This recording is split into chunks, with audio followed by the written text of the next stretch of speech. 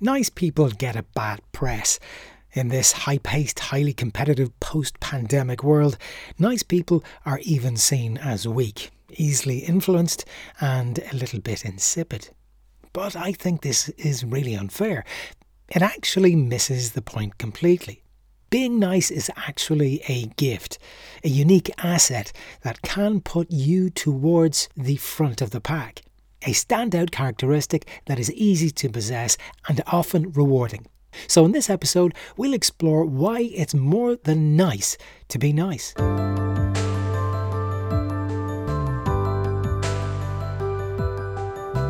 Hey there, Matthew Norrie here, the host of the Happy Habit podcast. Thank you for checking out the podcast, which now has listeners in over 100 countries, 103 countries, I think. We like to talk health and well-being Mondays and Thursdays. We know you are super busy, so we like to keep the episodes short. Heck, so short you might even listen to 2 or 3 episodes in one go. Being nice is actively discouraged these days, which really bothers me. Even the good guys in Hollywood movies are a little bit mean, dispatching their enemies with a smile on their faces and not a hint of remorse. More and more reality TV shows encourage people to bicker with each other for the sake of high ratings. Now, this can be deemed as entertainment, but it feeds into the general increase in meanness and nastiness that seems to pervade TV, movies and society in general these days. Then throw in the negative effects of social media, which, as we know, can really bring out people's nasty streaks. With all of these bombarding our senses, you could be forgiven for thinking there is no place for being nice in the world today. But this is completely not the case. Being nice can have a huge impact on people and how they see you. Here's an example. A few years ago, I accompanied a friend of mine to see an ear, nose and throat consultant. Now, consultants are in demand here in Ireland, and it can take anything from several weeks to several months to get an appointment to see one of these specialists in their field.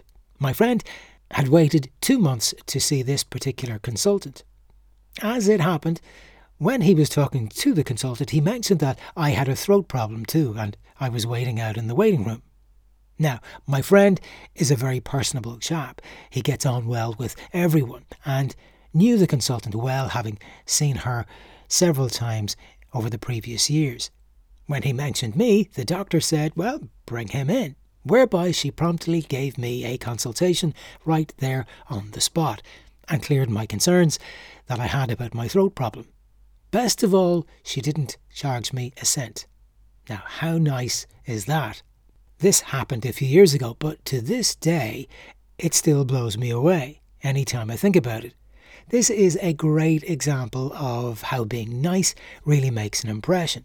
That simple act of generosity, kindness, niceness on the part of the doctor, that day bowled me over. She didn't have to do what she did, but she did it and did so with a smile on her face. And this act of niceness stemmed from my friend's niceness towards her. If he hadn't been as nice and friendly as he was, she may not have been so eager to facilitate me without any prompting. Why is being nice so powerful? Well, because it taps into the power of human relationships. It draws on raw emotion, and when you imbue any experience or interaction with emotion, it supercharges it. And the thing about being nice is, well, it's easy. It simply involves thinking of the bigger picture, thinking of how you engage with others, and it involves being a little bit selfless. You just need to think more of other people rather than just think of yourself. Being nice will have an impact on your ability to develop relationships and social networks in the real world. When you are nice, when you ask questions, and more importantly, when you listen intently, people subconsciously are drawn to you. Being nice is a form of affection, and people like to be liked. So if you're nice to them, they will like you more, and they will also trust you more. The result is a greater bond is built between you and them. This is hugely powerful in personal relationships and also applies in a working environment. Just think, if a salesperson can strike up a trust between herself and a client based on her being a nice person, the client will be much more inclined to connect with the salesperson on a human level and see them as a friend rather than merely a salesperson.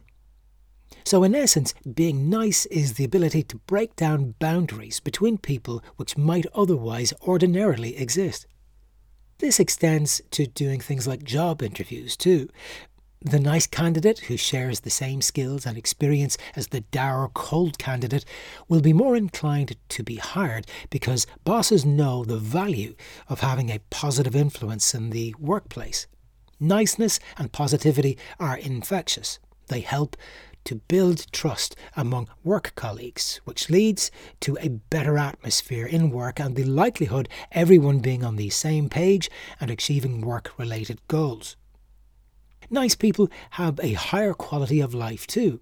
They are predisposed towards seeing the positive, the glass being half full, rather than being consumed with negativity and moroseness. People want to spend time with you when you're nice. Your niceness rubs off on them, which in turn rubs off on you. It's like a positive feedback loop of positivity. It's a win-win situation. Nice people, by virtue of their positive outlook, lift themselves up. This lifts their mood and in turn has a positive effect on their physiology. They are less inclined to be stressed, so their stress hormones like cortisol and adrenaline are suppressed for longer than someone who is negative. As we know, stress has a knock-on effect on the body, such as high blood pressure, stroke and heart problems. Nice people avoid all of the pitfalls of being negative and stressed out by simply being nice. Nice people celebrate the little things. Whether it's a sunny morning, a bus that arrives early, a smile in the crowd, nice people celebrate these little wins. In other words, nice people enjoy life as it comes at them. They take any little opportunity to wring as much joy and satisfaction out of their day as possible. They may not necessarily love everything about their circumstances, be it their living situation, their job, or life events from day to day, but they look for the good where they can find it. This extends to things not going their way. Nice people don't get burdened by negative outcomes or failures. They see the bigger picture.